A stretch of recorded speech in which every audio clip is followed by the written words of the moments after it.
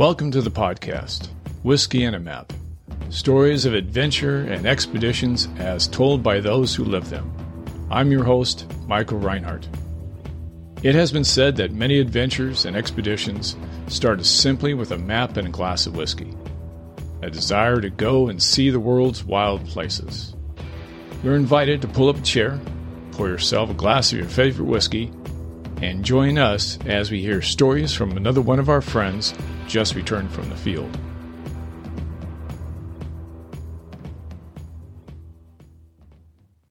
Welcome back to another episode of Whiskey and a Map. Today we have with us Dr. John Turk. John is a scientist, author, and National Geographic Award-winning explorer. He earned a PhD in organic chemistry. John has written many books about his adventures, as well as numerous scientific texts. His accomplishments include kayaking around Cape Horn, across the North Pacific from Japan to Alaska, and around Ellesmere Island. Other accomplishments include first ski descents and first rock climbing ascents around the globe. John's worldview was altered by extended visits with Mulanat, a Siberian shaman. Over the next several episodes, we'll talk with John about high adventure, life and death, and the power of Aboriginal people, a power all of us possess. John, welcome to the podcast. Yeah, here we are. It's great to be on Whiskey and a Map, Mike. It's great to be chatting with you. Yeah, I've been looking forward to this conversation for quite some time. You are a world-renowned explorer, National Geographic Explorer of the Year, but you started out actually in academia with a PhD in organic chemistry. How did you make the jump from scientist to explorer? Well, from my very earliest memory and even prior memory, my mother tells me that when I first started to walk, I would run away from home regularly and run down the block. We lived in Brooklyn, New York, but there were vacant lots at the time. I'd run down the street and run around in these vacant lots with the grass over my head. I don't remember it, but there was something in me that liked, enjoyed, craved that journey through the grass where I didn't know where I was. So, but I had a very strong academic family and very strong pull socially that I should become a chemist or some kind of professional. So I followed that along and followed. And then I had this deja vu moment. It was springtime. We were in the Rockies outside of Boulder, Colorado. The snow was melting. The spring flowers were coming up in this meadow. And my dog started digging holes in the earth and shoving his nose in the earth and just shoving his nose in the earth and just going wild, digging and shoving. I go, what's my dog doing? So I shoved my nose in the earth and my face was ringed with this moist earth and I could smell springtime. I could smell everything coming to life. And something exploded inside me and said, I can't spend my whole life in a laboratory and I got to get out of here and go to where I need to be. Funny that you mentioned that story. One of my mom's, a few stories I remember from when I was a kid, we lived out in a place called Thousand Oaks, which at the time was cattle ranches and a couple of homes. And she would always tell stories that she would see me walk out the back door. I'd be gone for hours, just out in the fields and everything. And she said, I'd always come back and I would always have some kind of treasure. It may be some like old hat or, just something I found. Back in those days, they allowed us to be free range kids. I think some of us, that urge to follow, it's following your inner urge. We have society telling us what to do, and we have this inner genetic urge, and everybody has a different urge. Some people, it's playing music. Some people, it's dancing. Some people, like you and me, it's wilderness. And I just had to follow it. There was no going back. One of the traditions that we have here at Whiskey and a Map is two questions. One, a good drinking story, and two, what is the strangest thing that you've ever experienced or witnessed out there? I believe you have a story that covers both at the same time. Well, yeah, it had to do with my journey with Mulanat, the old shaman in Siberia. And there's a long buildup to this story. But I had been paddling a kayak. I met her. She told me to come back. I was injured on the tundra. And now she healed my injury in a mysterious way. So I went home. I was better. And it was a serious injury. I had an old avalanche injury, blah, blah, blah, surgically repaired. And then it started haunting me. What happened? The chemist in me, the scientist in me said, look, I was standing in front of her on one leg naked. She spit on my pubic hairs. She told me she was going to the other world to see Kutcha the raven. And Kutcha would ask the old woman who lived on top of the highest mountain to heal me. And all of a sudden I was better. The day before I wasn't walking. The next day I skied a massive couloir, spring couloir, bump, jumped off the corners, hit it hard, icy, moved out around the corner into the snow. I was skiing. So what happened? So a year later, I came back and I brought her some presents, warm socks, warm gloves, jacket, things, as much as I could carry. You had to walk into the village. There was no public transportation to the village. And so she looked at all the gifts and she squirreled them away and put them aside and said, well, thank you for the gifts, but you're thanking the wrong person.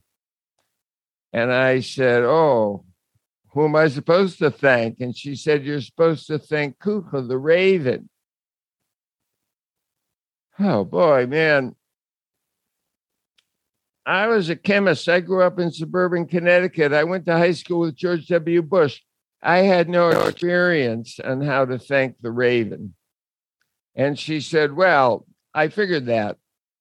And we're going to eat the amanita and take a journey into the other world. And there you will meet Kutcha and you will be able to thank him. So I think that's a journey you were alluding to there, Mike. Yes. We're going to get, what did you experience on that journey to the other side? That spiritual journey. So I'm sitting in an easy chair. I ate the amanita. I go into a hallucinogenic dream state. So I'm sitting in a chair. I've eaten the amanita, which is a hallucinogenic mushroom. And I'd like to say, don't do this experiment by yourself. The amanita in North America is a deadly poison. I had the grandmother to help me. So this is not recommended take-home procedure. But anyway, I ate the amanita. I'm in a hallucinogenic dream state. And I am determined to go to the other world and see Kutcha, the raven messenger, and thank Kutcha for healing me. And I'm trudging down through this, what turns into a labyrinth. And I'm moving through the labyrinth, and there's many passageways, many different passageways. I go left, and then I go right. I go around corners. And I'm trudging along for what seemed like an eternity. And then I see in the distance this circle of light. And that's the other world. And I'm walking towards it. Now the labyrinth is straight. And I'm walking towards it determinedly with great anticipation. I'm going to go to the other world. And I have no idea what's going to be there. And then I get closer and closer and closer, and the circle is bigger. And then all of a sudden, I am terrified beyond any terrifyingness you can ever imagine. It's like, I don't know when I get to the other world whether I can come back. Is this a one-way journey and I'm not ready for this journey? And this immense fear overtakes me, and I turn around and I start running back towards the real world. And I come to a junction in the labyrinth, and I think, oh my gosh, I didn't trail a string. I don't remember how to get back. And now I'm running through the labyrinth, bouncing off the wall in this terror. And then bing, click, the world opens up, and I'm sitting back in this chair. And Lydia Moulinot had left. And Lydia Moulinot's protege was there, and she said, "You're white, you're cold as death, come back to the real world." And she starts massaging my hands and holding me and bringing me back to the real world. That's not the end of the story. So the next day, now I'm feeling this sense of failure. I went halfway around the world. This is a once in a lifetime opportunity. The old shaman is showing me the journey to the other world. And I chickened out, and that door is closed, and I'm never getting there. And I feel this huge sense of failure. And the next morning at breakfast, Olek, the hunter, comes in, and I don't know what to say. And he just says, "Get your things. We're going hunting. We're going out into the tundra." And it's November and it's cold. And we go out fishing and hunting. And it was a successful 3 days. And nobody mentions my failure. Nobody talks about the other world. We're in this world. And now we're coming back down the river in his speedboat. And now it's really getting seriously cold. This is Siberia. This is mid-November. This is winter. And the river is starting to freeze up. And the speedboat is aluminum, and he's gunning it through the ice. And you hear the crinkling of the ice through the aluminum. And we get within sight of the village. And he kills the engine, and we're drifting, and crinkle, crinkle, crinkle. We're spinning in the current against the ice. And he says, "John, do you know why you failed to make the journey to the other world?" And this is the first time anybody has mentioned this, like anybody knows or remembers that this great thing had happened to me. I said, "Olek, no, I just know that I was afraid." And he said, "I understand. I am like you. You are like me. We are not journeyers in the other world. We are hunters. And let me tell you one thing. Kutka will accept your thanks, but you have to make the journey in this world." And I said, "What does that mean?" He says, "Go out across the tundra. Next year, next spring, in the spring, you will be cold, you will be hungry, you will be frostbitten. And then you will get to see Kutka, and you can thank him." We're going to spend some more time later on in the podcast for the years you spent with Moulinot, Olek, and in that village. But I want to take you back to the beginning. Your first big adventure.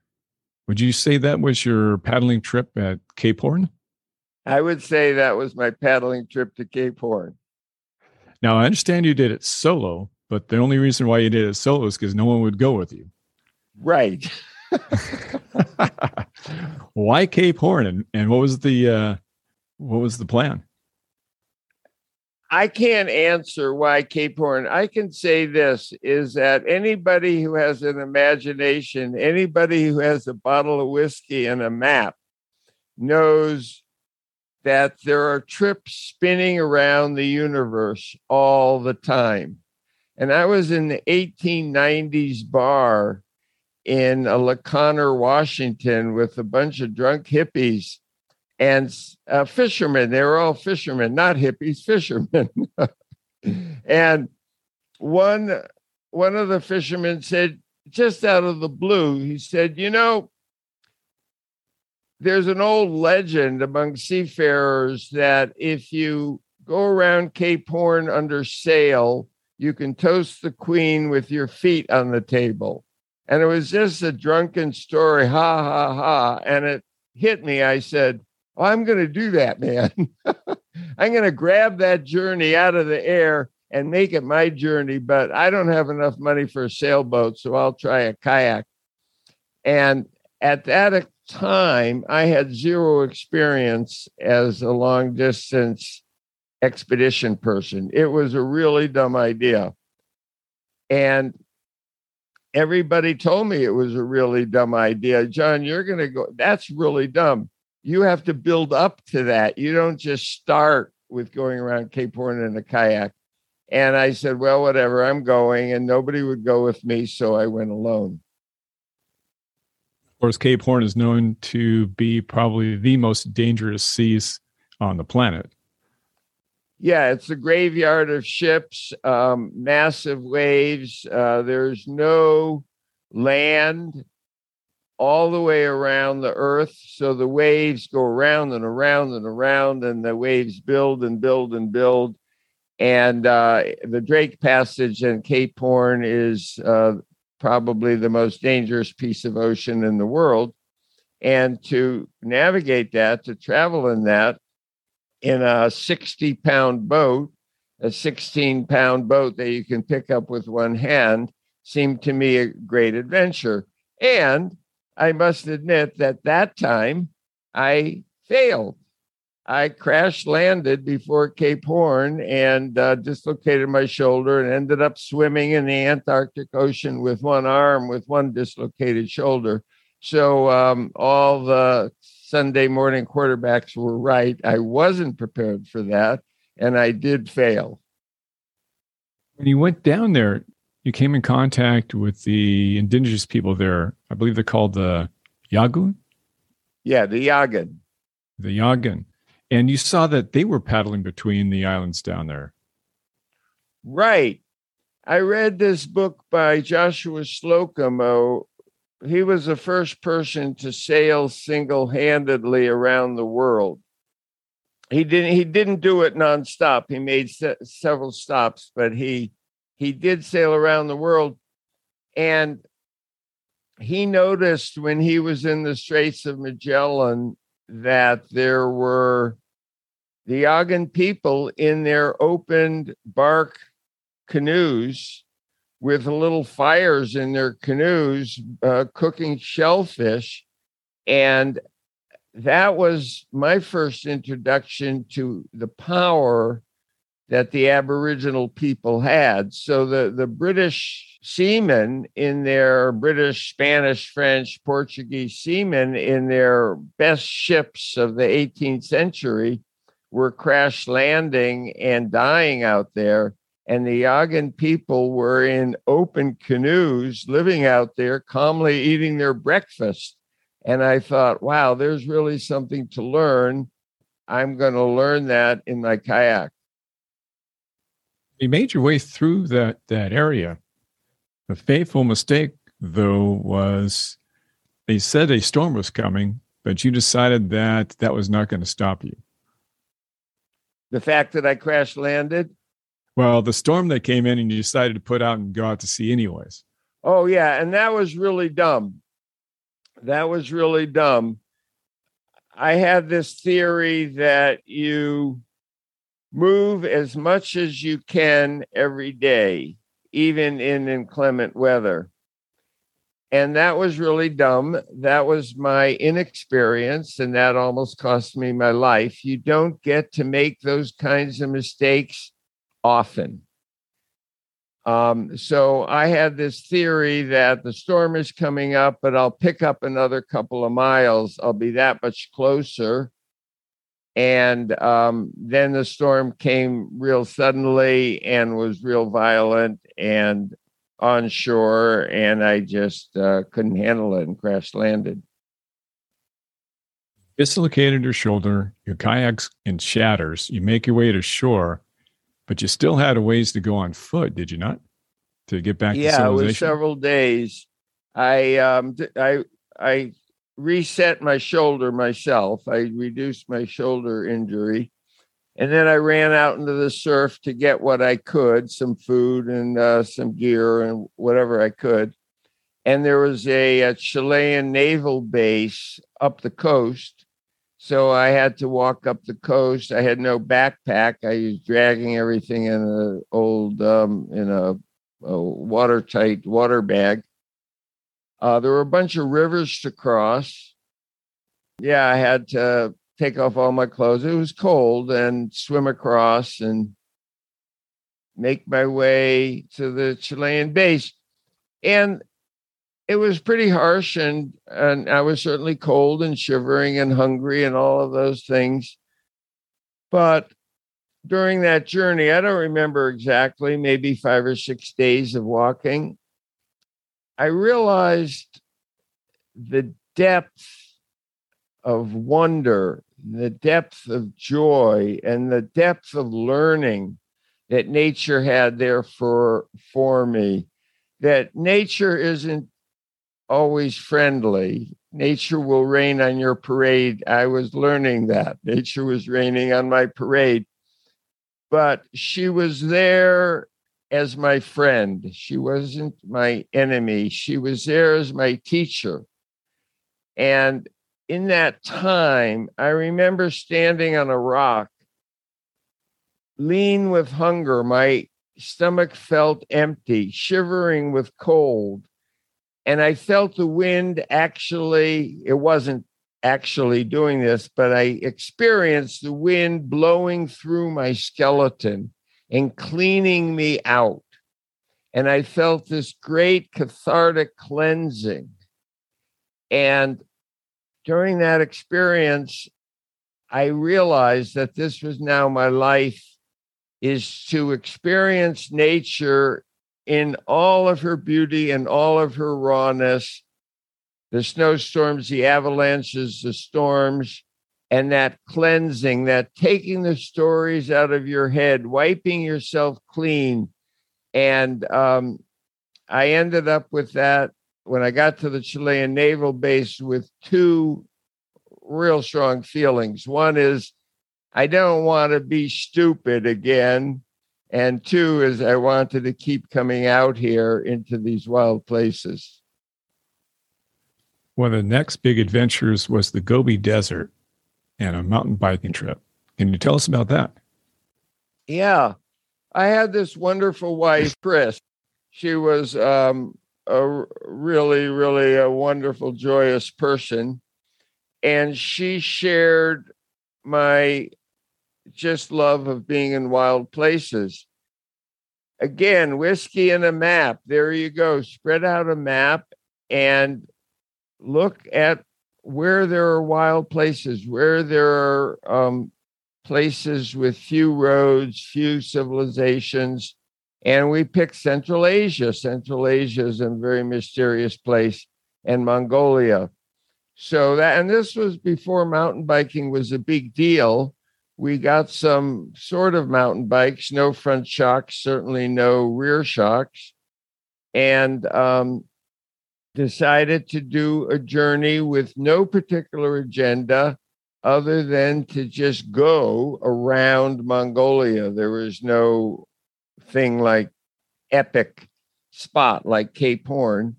And we wandered down, we were drawn to the Gobi and started wandering across these trackless, roadless, or half roadless places across the Gobi just for the joy of being out there. We never wrote it up. We never put it, published it. If we were with you on that trip and one of the stops that you made and we were looking around, what would the scenery look like? Well, we were in a variety of environments. We went down to the Gobi, and the Gobi is this series of big basins. We did not cross the Gobi Desert from north to south or anything. We were hiddling along the edges. A lot of it was very much like the basin and range area of the American West, of Utah, Nevada, and so on. So it was basins that are deep, that there's no river outlets, surrounded by mountains. So you go down and then you go up over the next range and then down. The interesting thing about that is that there was no water in the bottom. In many places in the world, you find your water low down. You go down to water flows downhill. But all the water in the basins just goes into the earth and disappears. And you had to look for these impermeable layers halfway up the mountains where the water would collect and form springs. And it was really a geology journey to see what geological layering would hold the water. And we would go down and we would go up and over. And then we got to the Western Mountains, and everything started to be greener, and there was more vegetation and so on, and traveled around till we were in a tamarack forest. It was a lot of different ecosystems. What were the people like? They were nomads. The people were nomads. They had their flocks of goats and horses, lots of horses, camels, sheep, that they herded, and they moved them with the seasons in a prescribed pattern.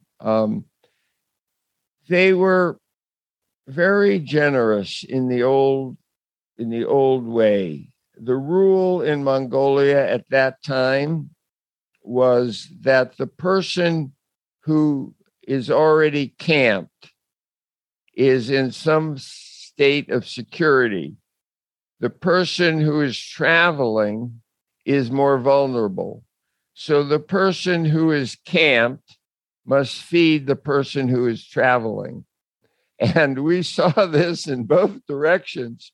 At one point in our journey, at many, many points in the journey, people would come running out and see us and welcome us into their yurts and feed us. There were so many times when there wasn't much food anywhere, and we would be in the yurt, and I would see how much food was being prepared, and I would count how many people, and the children and the guests got served first, the children second, and then the parents last. And I would look at the amount of food and go, I better not eat too much, because if I eat too much, the children won't get any food. And there was that level of generosity. It went the other way. One time we ran out of food. We couldn't find any food. We had one package of ramen noodles for the three of us, me and Chris and our guide, Ehrenbold. And that's 250 calories divided by 3 ways. That's 80 calories after you've been riding your bike hard all day over the mountains. It's essentially nothing. And 2 guys come walking down the road. Their truck broke down, and they've got a long walk to somewhere, and they have no food at all. So we invite them in, and now we have one package of ramen noodles divided by 5 ways. And everybody eats and rubs their tummy and says thank you and thanks the Lord for the food, and then we go on our way. Sounds like a fun trip. Yeah. Yeah, and to experience that with Chris for how long? For that whole time, how long did that trip take? In Mongolia? Yeah. Yeah, I don't remember exactly. It was 2 or 3 months. And then we got into this town, and there was a cholera epidemic. And they were quarantining the town. And at a certain time, like 4 o'clock that afternoon, nobody could leave the town for the foreseeable future for months and months. And we ran to the airport and managed to get the last 3 seats on the last flight out of town. But I think we were out there for the summer, I would say 2.5 months roughly. Now, the sea kept calling you back, and you undertook this epic voyage, sea trip from Japan to Alaska. In fact, you wrote a book called In the Wake of the Jomon. How did this trip come about? Well, again, the whiskey and the map kind of concept, a little image shows up. So some time ago, some hikers or something, some people stumbled on an old skeleton near Kennewick, Washington, along the Columbia River. And it turned out two things about the skeleton. One, it was 9,000 years old. And the other was that the bone structure of the face was not similar to that of the modern American Indians. It was a different bone structure. And after a bit of research, the anthropologists at the time determined that this skeleton, was a Jomon from northern Japan. And this upended the anthropology of the time and indicated that there was a migration to North America that was different than the migration that brought the modern American Indians here, and a different people settled here before or during or coincidental with the people that are here now. And the Jomon were a seafaring people. And now we get back to this Aboriginal power. I went to Cape Horn because I saw the Yagan people hanging out in open canoes, cooking their oysters. And I figured if the Jomon people could do a journey in some sort of a primitive boat from northern Japan to Alaska, I could do it in a modern kayak. And by this time, I was a lot more experienced, and I set out to follow that journey. I would like to add that since then, modern DNA analysis has disproven that idea that the Jomon made the migration and the Kennewick man was a different origin. But at the time, that was the prevailing theory, and I decided to follow that. Originally, your plan was to take 1 year to accomplish this. Right. How many miles are we talking about? Okay. We're talking about 3,000 miles. And we're talking about northern Siberia, Arctic Ocean, North Bering Sea. If it's not the most tempestuous ocean in the world, we've already said that Cape Horn is the most tempestuous, so we can't say that twice. I'll put it as number 2. And I'm going to ask you about the Kuril Islands in that passage, because the way you describe the sea it's a devilish sea. But before we get there, the boat that you took on the first leg, right? I never heard of it before. What was it? Okay. It's 3,000 miles from Hokkaido to Nome. There's no way maybe somebody else, could paddle that in the ice-free time allowed. So we needed sail. We originally thought about a Hobie Cat, which are really fast, but they tend to tip over and they're very heavy. They're more of a sporty thing for a sporty situation than an expedition thing. So we settled on these things called Wind Riders. So it's a trimaran. The central hull is very similar to a sea kayak, about 16 feet long with a cockpit, just like a sea kayak. And then it's got 2 pontoons, amas, one on each side to give it trimaran stability and a sail. And these things are very fast. And we thought 3 months, 1,000 miles a month, 30 miles a day with the wind in our favor should not be an impossible thing. So we set out from Japan with the idea that we'd make 30 miles a day, and 3 months later, we'd be in Alaska. It didn't work out. So nature had a different idea. Nature had a different idea once again. Now, the first set of islands is it called the Kurils? The Kuril Islands, yeah. The Kuril Islands.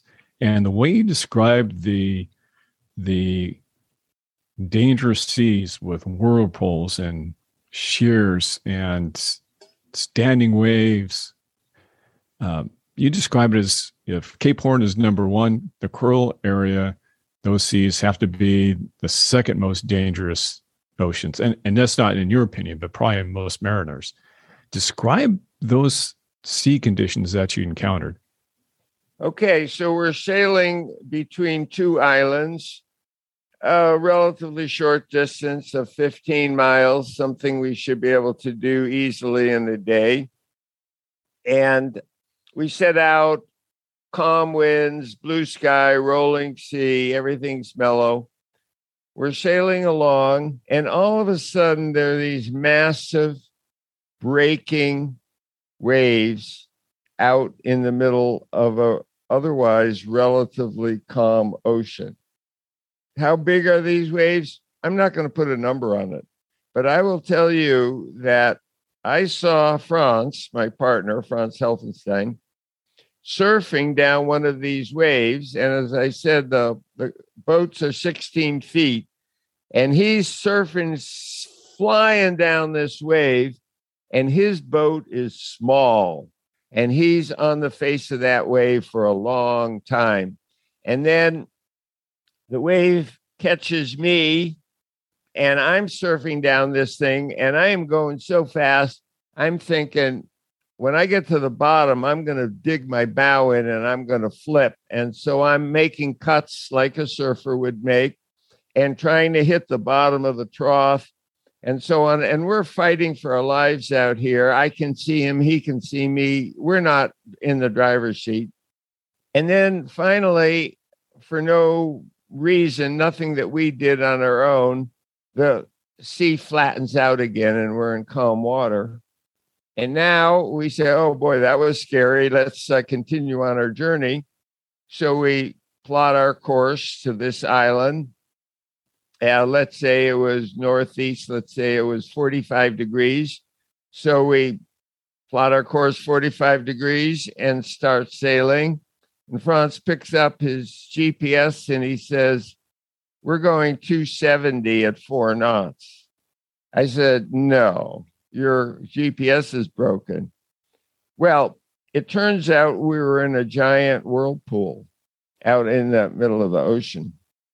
And we spun around and around that whirlpool all that day, all the rest of that day, all that night.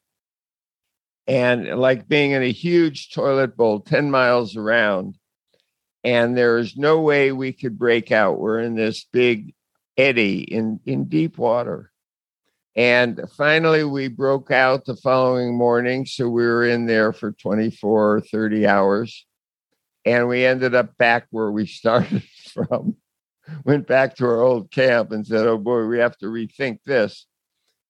So what was going on is that the Kurils are a volcanic island. There's a very deep trench to the east, very shallow continental shelf to the west. So you have, when the tides move, you have a wall of water 5 miles high hitting an undersea cliff and canyon and creates all kinds of chaos. So once we realized what was going on, that changed the nature of the trip. The journey was now survival, not 30 miles a day. To make a long story short, we didn't make it to Alaska that fall. Now you came back the next year and decided to use kayaks. Right. So why the change? The wind riders were very fast if the wind was in the right direction, but that was very rare. if there was calm, they didn't paddle very well. You can make 30 miles a day paddling a kayak. The best we could do paddling those things was 6 miles a day. You couldn't paddle them.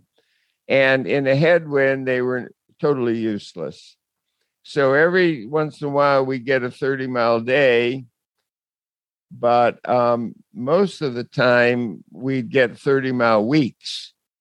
And then they were very heavy, and we were in and out of the surf every day, and the surf landings and launchings were horrible, just really a struggle and dangerous. If those things flipped, they were just too cumbersome. And it's my theory in navigation after that experience that either you go really big to a yacht that can stand offshore and hang out in the heavy seas, or you go the smallest boat possible, which is the kayak, and you be nimble, you be ninja, you be the judo person, and you let nature overpower you, but you sneak around the edges, and the kayak is that kind of boat. You and your partner at that time had almost a gallows type humor about the situation that you're going to get crunched, but you're not going to die. Oh, yeah, it's a failure, not a die. If you made a mistake and things were going wrong, that was a failure, but dying is not an option. You can fail a lot, but dying you only get to do once, and then it ends the ball game. We also had another gallows type humor. I used Crazy Horse's battle cry at the Battle of the Bighorn, which is opposite to it's a failure, not a die. I would say it's a good day to die. And I would hold my paddle up like a lance, charge into the surf screaming, it's a good day to die. And Misha didn't like that. He went, no, we can't do that. I said, okay, well, what would you like the battle cry to be? When Misha was a student during the Soviet Union and they had drills because the Americans were going to drop nuclear bombs on the Soviet Union, they would all yell labor and defend and jump under their desks. And so he didn't like Crazy Horse's battle cry, it's a good day to die. So when we would drop into the surf, we would hold our paddles above our head and scream labor and defend and drop into the surf. There was one time when you were in the kayaks, I believe it was nighttime, you are getting just crushed by the waves. In fact, you're just barely hanging on. You were talking about the luminescence in the waves and how that kept you going. Do you recall that? Oh, very much. I recall that on my deathbed. Can you tell us about that? Yeah. So now we're going back to the first year in the Wind Riders.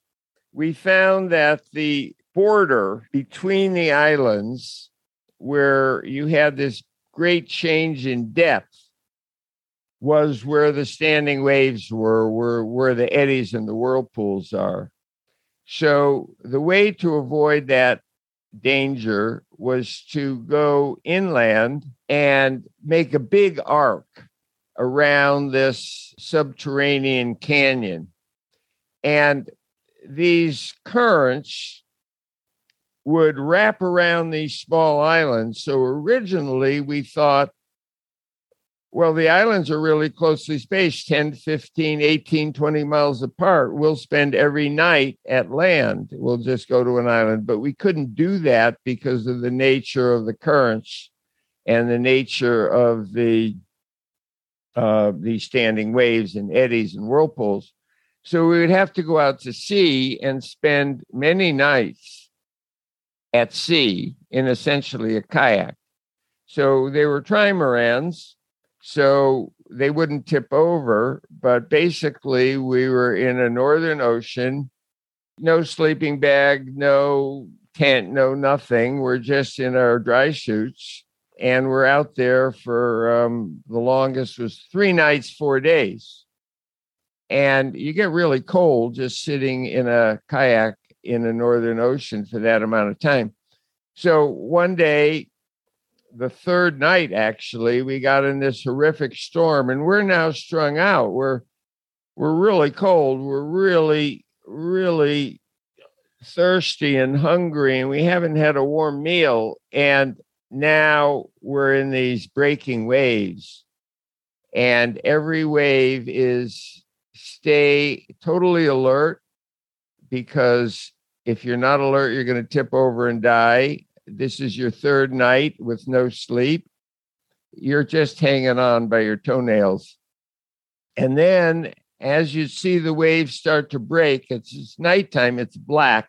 You can feel the wave, but you can't really see it. And as it starts to break, as the foam starts forming, it explodes in luminescence of the luminescent algae that are there, and it's sparkling.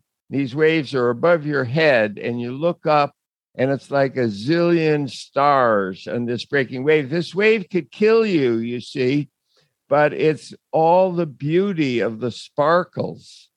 And this is what I was talking about before. This is what nature does. Yes, it can rain on your parade. Yes, it's nasty. Yes, but in dragging you to the brink, in taking you to that edge of fatigue, and as far as your body can go, it wakes you up with this cathartic beauty.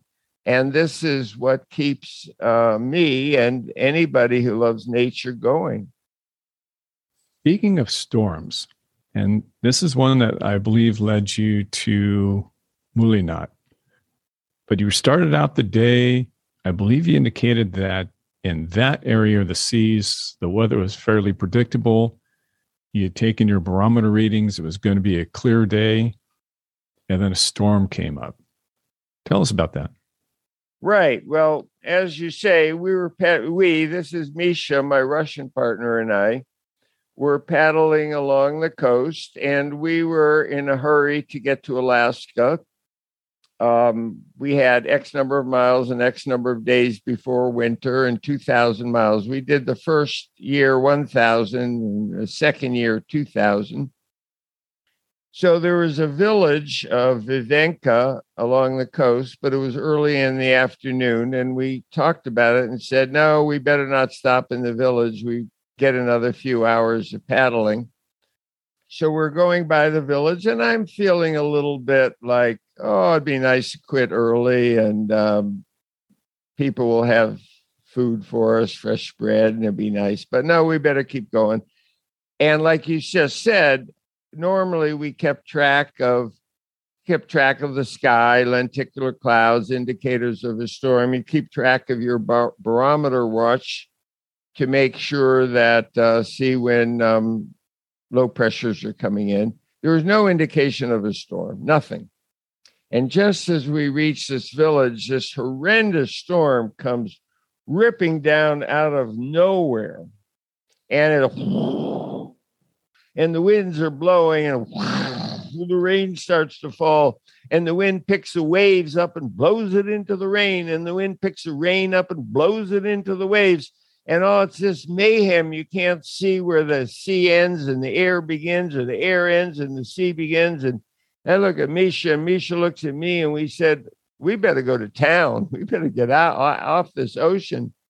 And so we pull into the surf, and the surf is just drop down surf is just, and we come in, and getting out of the boat. I'm really old now, but I was even sort of old then. I was in my 50s, and I'd been in the boat for 8 or so hours, and I'm getting out kind of slow and creaky and wet and damp. And this woman, Lydia, walks up the beach, and she's a Koryak woman, a Aboriginal woman, Siberian, and she speaks in English, which was a curious thing. And she said, John, Misha, welcome. We were expecting you. The grandmother created this storm to bring you to our village. She wants to talk to you. What's going through your head at this point? what's going through my head? Well, I grew up in suburban Connecticut. I have a PhD in organic chemistry. I went to high school with George W. Bush. I'm not prepared for this statement. But the other thing that's going through my head is that there's a storm out there. There's a warm house over there. I can smell bread baking in the oven. I'm out here in a very vulnerable place. I am not in a position to be cynical, to be questioning, to be negative. I am here. My survival depends on being open to what's happening around me. And what's happening around me right now is a storm out to sea, great generosity and warmth and love right in front of me. I'm going for the generosity, warmth, and love. And what happens next? Well, what happens is we go see the grandmother the next day. She's upriver at fish camp. The salmon are running. She's catching fish in a set net and filleting them and drying them for the winter. What happens is this white man, these two white men, a white American and a white Russian, come charging up to fish camp. She's busy. I don't care if she created the storm or not. I don't care if she summoned us or not. This is the time when you get your food in for the winter. She didn't have time to talk. So we had lunch together and we talked a little bit. And I'm kind of at a loss. I'm trying to be the journalist and ask these dumb questions. And it's not going anywhere. Like, if I've been summoned, I want to know what's going on, and we're not getting anywhere. So we prepare to leave. It's all nice. We had lunch. We had some salmon and some bread. And then she grabs me by the elbow and she puts this woman is about 4'11". I'm not exaggerating, but she has these penetrating eyes. She at that time was 96 years old. She's short. She's wrinkled. She has penetrating eyes. There's something about her that tells you no messing around. There's a power there that you can feel that you don't feel every day. And she says, John, Misha, come back. It will be good if you do. And then she goes back to cleaning fish. And Misha and I go downriver. The storm ends. We get in our boat. We start paddling on towards Alaska, and we stop for lunch out in the water. We raft up out in the water. We're having a little munchie. And I said, Misha, you're the Russian. Does she really mean it that we should come back? Or is that like saying, see you later, bye? And he said, well, I'm a European like you are. I'm not a Koryak, but whiskey and a map. Here we go. A random statement, 11 words. This adventure is flying by you. Do you grab it or do you let it go? And if adventures fly by you and you let them go, they're gone. You never get them back. And if you grab them, sometimes you stumble, but you always end up on an adventure. And we decided we were going to come back. And what happened was I had been on this path, sponsored athlete, North Face, Patagonia, big kayak sponsors, making a career as a sponsored athlete. And I took the next 5 years off of extreme adventuring to hang out in this village. So all of my sponsors dropped me like a hot potato. They do not want to hear that I'm going to Vivenka to eventually eat the Amanita and travel to the other world. This is not on the agenda. I lose all my sponsors, 5 years, but I changed my life in the most glorious way.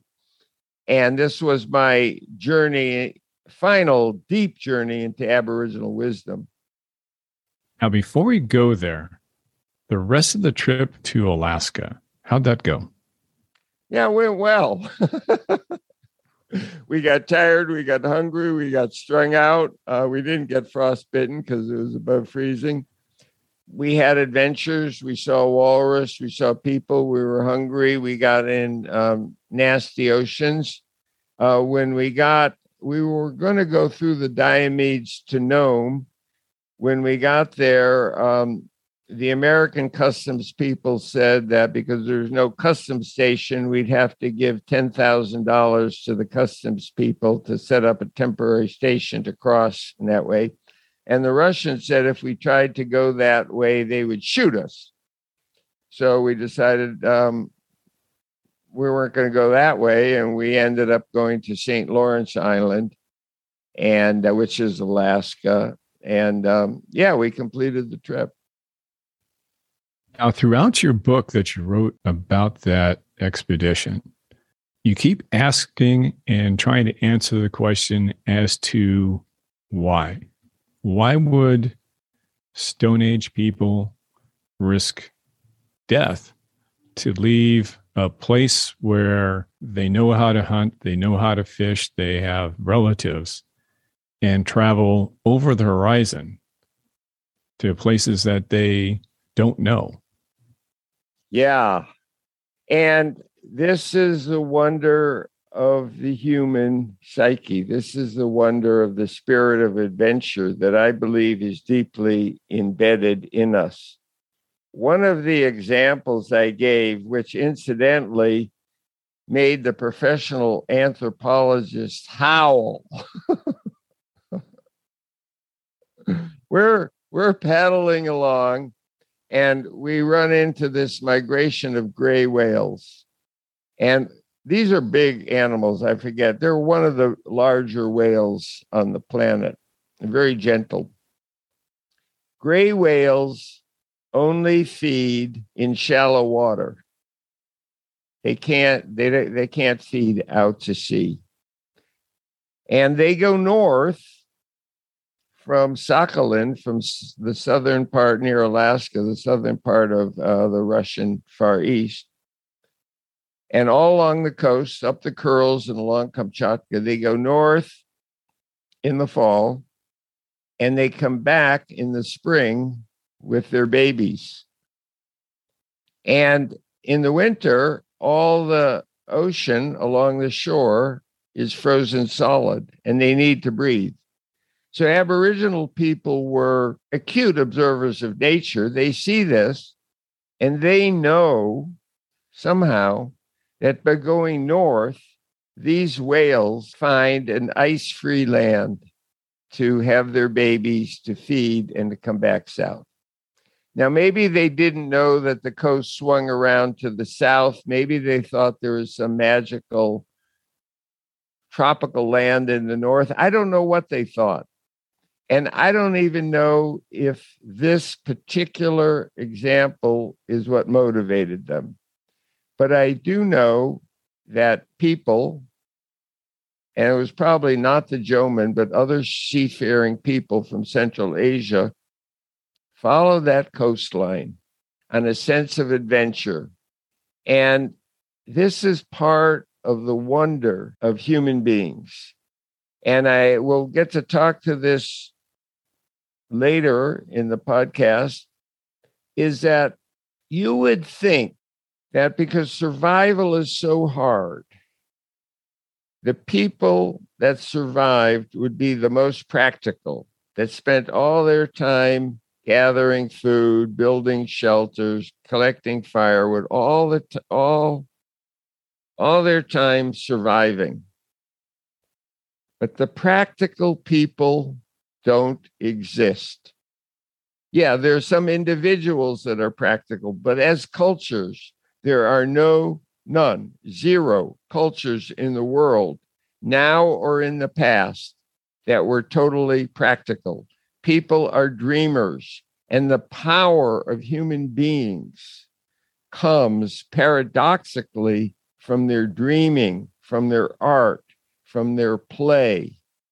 And so this was my first journey into embracing the spirit of wonder, the spirit of adventure, the spirit of curiosity, the spirit of art in human beings.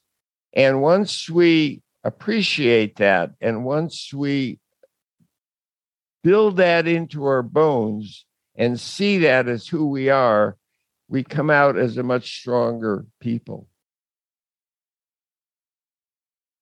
I would imagine that there was many a time that you were sitting in your kayak and you imagined yourself being one of those Stone Age mariners.